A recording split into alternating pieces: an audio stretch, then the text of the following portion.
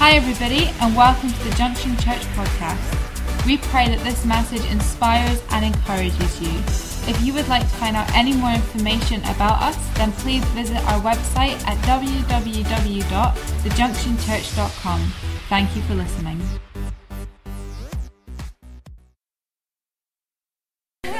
Don't get much worse than that, I think. Yeah. Anyway, hello everybody. Hey. It's sounding a bit echoey. I'm sure we'll get round to that.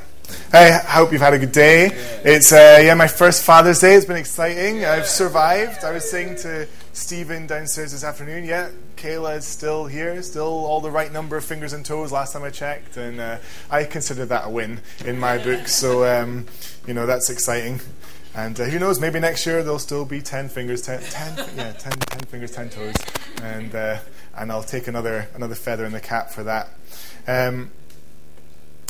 We're doing our Proving God series. Andy, I'm really, really ring up here, man. Can I have a bit less toilet? We're doing our Proving God series. It's on the behind me. If you haven't been involved in our Proving God series thus far, then I'll summarize. Last week we actually proved God, so sorry I missed that one. We're going to move on from there. So maybe just recap. No, we're not talking about mathematics. We're not talking about quantum physics. We're not getting into the kind of argumentative, the kind of debating that can happen around that. We're getting into something much more important. And there's this incredible verse that, for me, I think actually sums up our Proving God series really, really aptly. And it's in 2 Corinthians chapter 3. Verse 11 to 18, and Paul here is writing this letter to the church in Corinth, and he's reminding them about the way life used to be. He's reminding them of the way that their life was under the law, and what happened to Moses when Moses experienced the glory of God. And he's talking about, that's what he's talking about when he says the old way. So we'll jump in at verse 11. So this is 2 Corinthians chapter 3, verse 11. So if the old way, which has been replaced, was glorious, how much more glorious is the new, which remains forever? Since this new way gives us such confidence, we can be very bold. We're not like Moses, who put a veil over his face so the people of Israel would not see the glory, even though it was destined to fade away. But the people's minds were hardened, and to this day, whenever the old covenant is being read, the same veil covers their minds so they cannot understand the truth. And this veil can be removed only by believing in Christ. Yes, even today when they read Moses' writings, their hearts are covered with that veil and they do not understand. But whenever someone turns to the Lord, the veil is taken away. For the Lord is the Spirit, and wherever the Spirit of the Lord is, there's freedom. Now this bit in verse 18, this is the bit I love. So all of us who have had that veil removed can see and reflect the glory of the Lord. I'll read that again. So all of us who have had that veil removed can see and reflect the glory of the Lord. And the Lord, who is the Spirit, makes us more and more like him as we are changed into his glorious image. So for me, that sums up the Proving God series so well, in that it's our lives, it's our hearts that reflect the glory of God and prove his existence, prove his truth, prove his power to the world around us. A lot of times I think we wait for someone to get hit by a lightning bolt. Oh, if only my colleague at work, if only, God appeared to them in a vision. And yet we're called to reflect. We're called to be a mirror that shines God's goodness out into the world. And that's what the Proving God series is all about. And, when it comes to proving God, I think that there are a few things that make God's evidence more visible than the power of worship. We just had an amazing time of worship just now. I love the heart for worship in this church. I love being able just to go loud and proud and declare the goodness of God. And I think that when it comes to proving God, few things display his power more evidently than worship. So that's what I'm talking about tonight. So I'm talking about the power of worship and how our hearts prove God in the world around us. It's an easy one as well, because worship is what we were created to be. That's what we were made for. So it's kind of like, it's like hand in glove. The two just go together just so seamlessly that our hearts are made to worship God. They're made to be in relationship with God. There's a really old, amazing catechism. I don't actually know if I could give a definition of what that is. It's kind of like a belief statement, an old belief statement. And this is called the Westminster Catechism. And it starts with this amazing question: what is the purpose of man? Just this question. Well, okay, I better answer it, because that's kind of a big question just to leave hanging. And it asks this question: what is the chief purpose of man? And it answers it immediately. The chief end of man is to glorify God and to enjoy him forever. Moses is with me on this one. Let me get there first, Moses. Come on. The chief end of man is to glorify God, but not just to glorify God, but to enjoy him forever. I love that those two things go together. It's so good. So what do I mean when I say worship? When we're talking about worship tonight, what is that? What is it when we say these words? Because I think Christians can be guilty of misrepresenting what worship is, or misunderstanding maybe what worship counts as. I mean, I say this as I'm someone who plays in the band here at church, and we talk about worship a lot. We've got worship practice on a Thursday, and we've got our worship practice before the service. There's a lot of we talk about worship a lot. But we talk about, every service we've got praise and worship. But when does praise stop and worship begin? At what point does it stop being praise and start being worship? Now, if you've been around church for a little while, you'll know the answer to this. If it's a fast song, if you're clapping, it's a praise song. There we go. If you're clapping, it's a praise song. If it slows dramatically and maybe someone puts like a solitary hand in the air, then you're moving into worship territory. And that's a transition there. I'm pretty sure that's like a technical definition of what worship is. That's not true, and it's so it's such a limitation when we end up talking about worship like that. And today I just want to get stuck into that, and I want to be hopefully a little bit challenging in what worship is, because for me, worship is not singing. When I say worship, I'm not talking about singing. Now that's a challenging statement, and it might sound a little bit scandalous, but singing does not equal worship. Being musical does not equal worship. Lifting your hands up in church doesn't equal worship either. Now, where does that leave worship? And what is worship? If singing isn't worship, if music isn't worship, well, what's worship? And so this is my first point for this evening, is this question: well, what is worship? And I've got in brackets why worship is not just singing. So what is worship? Why worship is not just singing?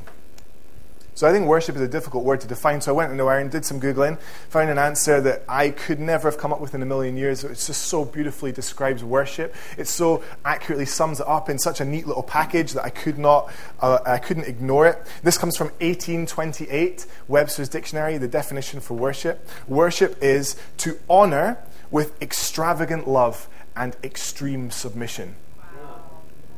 Just so powerful. Worship is to honor with extravagant love and extreme submission. Two things that, they are strong words, guys. Those are strong words.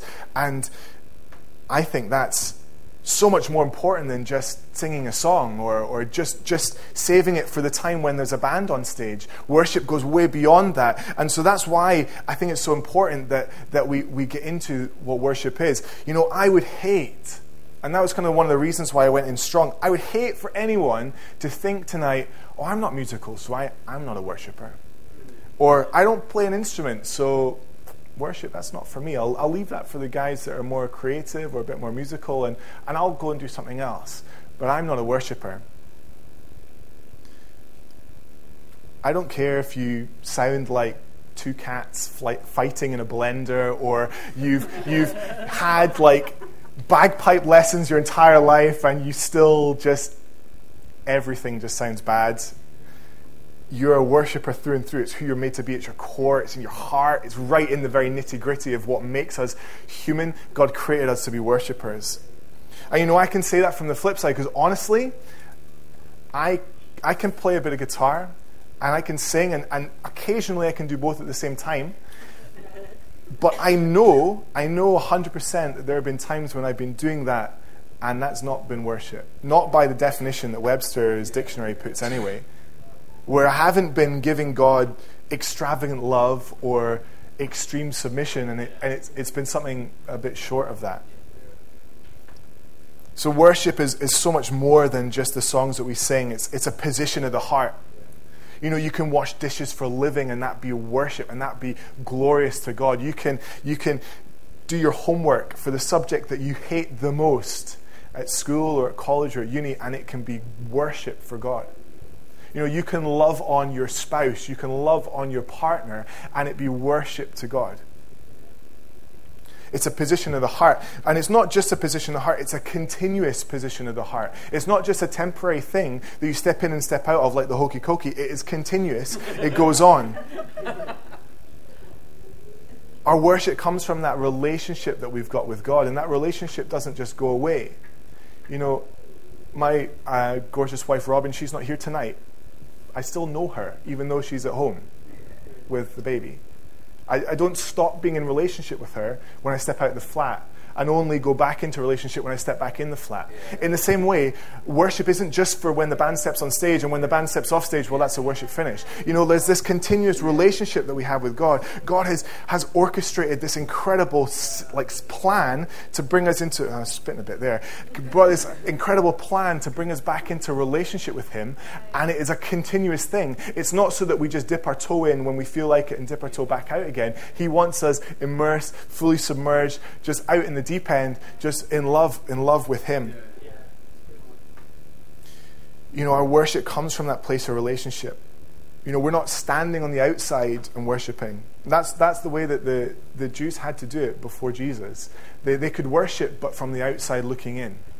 And how much more special is it that we get to worship from the inside? That we get to be in that place where we have relationship with God. So yeah, worship doesn't start at 10:30 and finish at 10:50. It doesn't restart again at 6 o'clock and finish at 20 past and maybe have a final song at the end of the evening. You know, like, that's not worship. It's so much more than that. It carries into Monday. It carries into Tuesday. It carries into your meetings at work or when you're making the dinner. It's a heart's continuous response to a God who loves you so passionately, and it's an extravagant love and extreme submission in honor back to God. It's so good. I love it. And that takes me on to my second point. We just talked about what is worship. Well, why do we worship? Why is worship important? And I put in brackets here, why worship is not just singing, which is the same as I put in the first point. But it's true. Why worship is not just singing. You know, I was thinking about this a lot. I think about this quite regularly, actually. We talked about it a bit this morning with Kevin's message around Father's Day and how much we learn from our parents. You know, we're the product of our parents. We're the product of our upbringing. But beyond just our parental influence, there's a cultural thing that goes on as well here. You know, if you've grown up in another country, or if you've grown up in another part of the world, or you spent time traveling, you'll be exposed to different cultures, and you'll see different mindsets. That people think through things differently. And I'm always conscious that I've grown up predominantly in a Western British culture, and that my view on life is shaped and molded by that, for better for worse. I can't get around that. That's the way things are.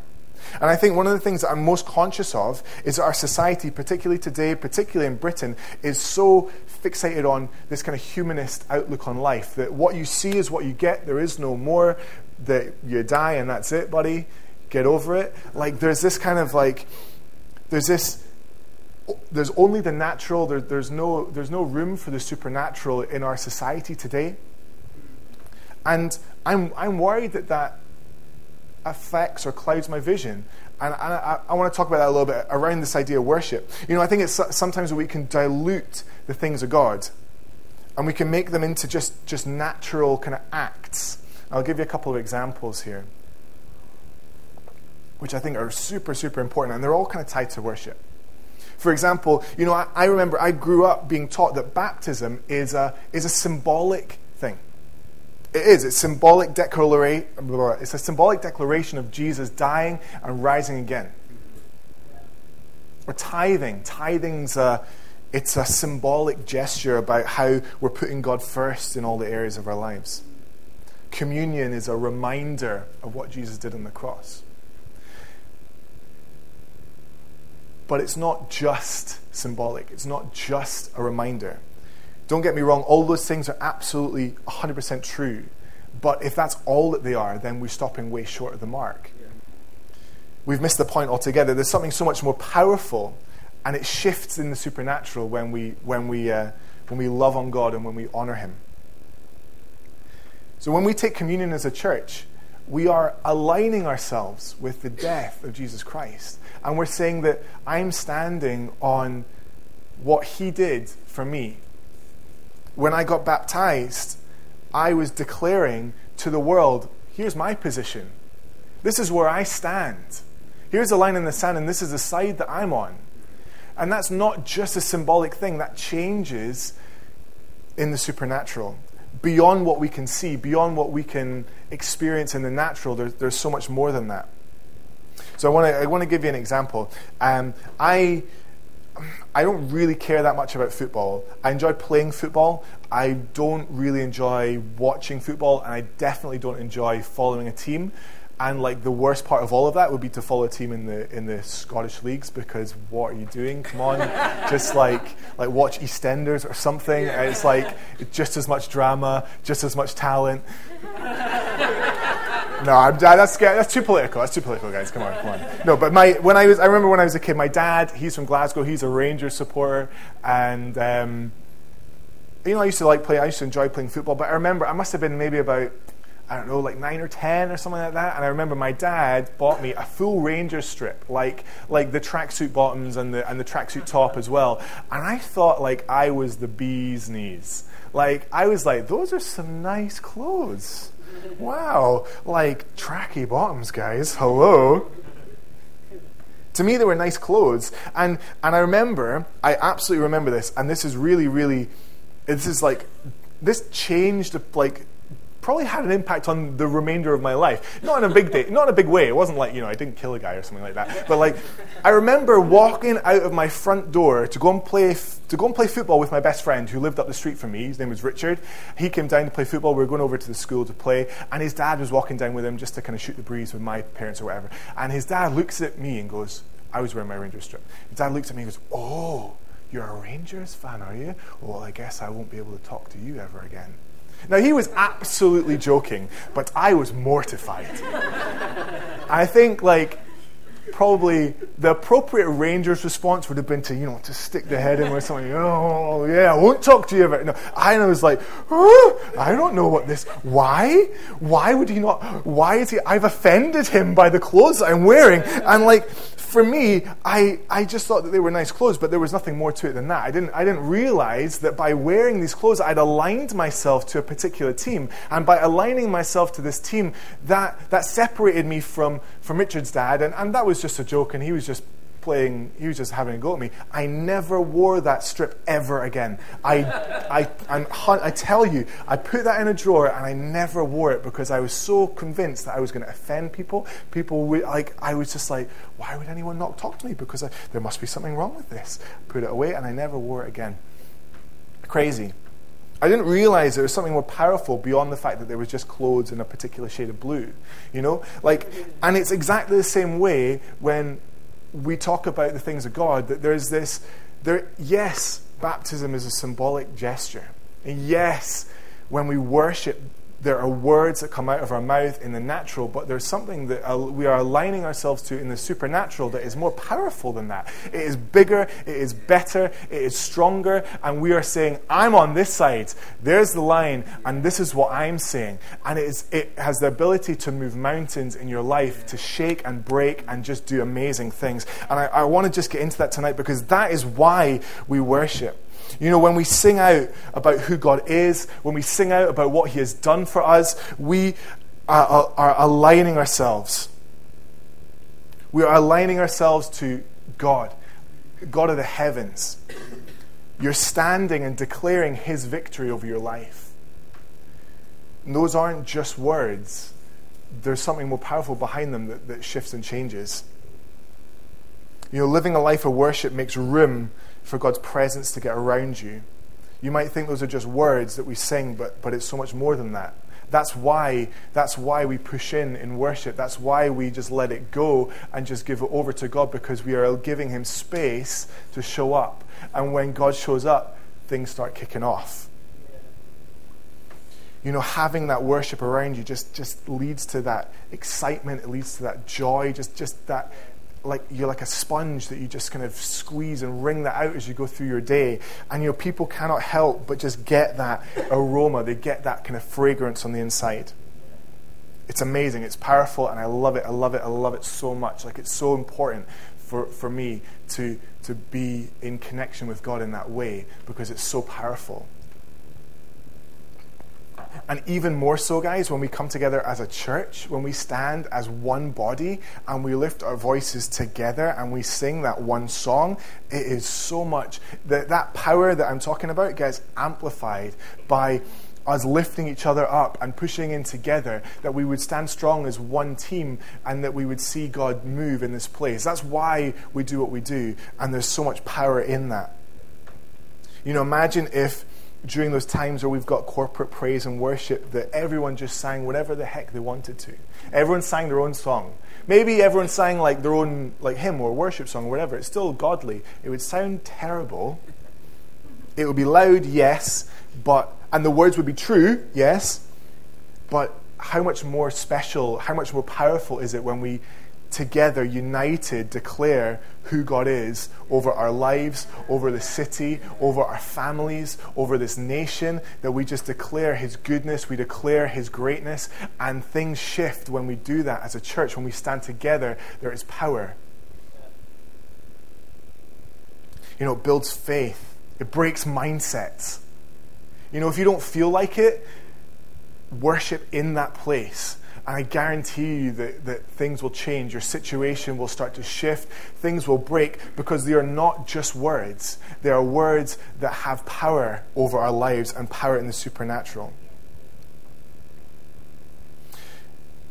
Now, I've talked a little bit about football, but there's an interesting thing which I found out a little while ago about American football. Now, I follow NFL probably more than I follow football. Just because I just think it's so over the top, so showy, and just so extravagant, and it's just so American, and it's amazing just to watch it. Now, the Seattle Seahawks, some of you maybe know this, but the Seattle Seahawks are famous for their 12th man. Now, if you know NFL rules, there are 11 men on the pitch. The 12th man refers to the audience, the spectators. Now, the Seattle Seahawks are, I think there's something like in the last 3 seasons, their 12th man, their spectators are so persuasive for the Seattle Seahawks that they had something like out of 28 games in 3 seasons, they had lost 2 at home. 26 wins, 2 losses. And all of that is coming because of the volume of their fans. The volume, that's it. All in how loud they shout. Now, I find this out. The average human shouts around 80 decibels, which is pretty loud, I think. The average human, that's our kind of limit. For worship up the back, we kind of run it around 90 decibels, sometimes 95. That's where we're kind of talking about there. And we run things pretty loud here. We like to turn it up. If you were to stand 100 meters away from a jumbo jet taking off, it would be 130 decibels. Pretty loud. And the Seahawks fans have recorded 137 decibels in their stadium during a game. There's an example that I got. The New York Giants were playing at the Seahawks ground in Seattle. I don't know when this was. It was a couple of years back, I think. And they had 11 false start penalties.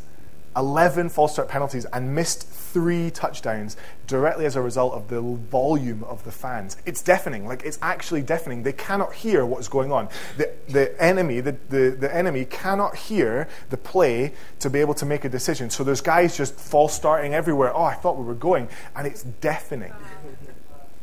You know, this is my last point around the Seattle Seahawks, but get this. This is amazing. The noise is so loud that it has set off earthquakes before.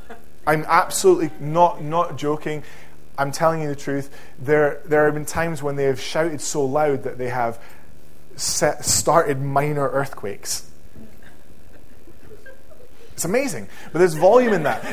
I'm talking about the power when people come together and they point their voices in one direction and they yell as one. There is something incredibly powerful in that. And in the same way, when we come together and lift our voices, I'm not talking about the volume that we get, but I'm talking about the power that there is in the supernatural when we stand together and we push in and we say, I am chasing after you, God, and I'm going to move in for this. And as one, we take a step forward.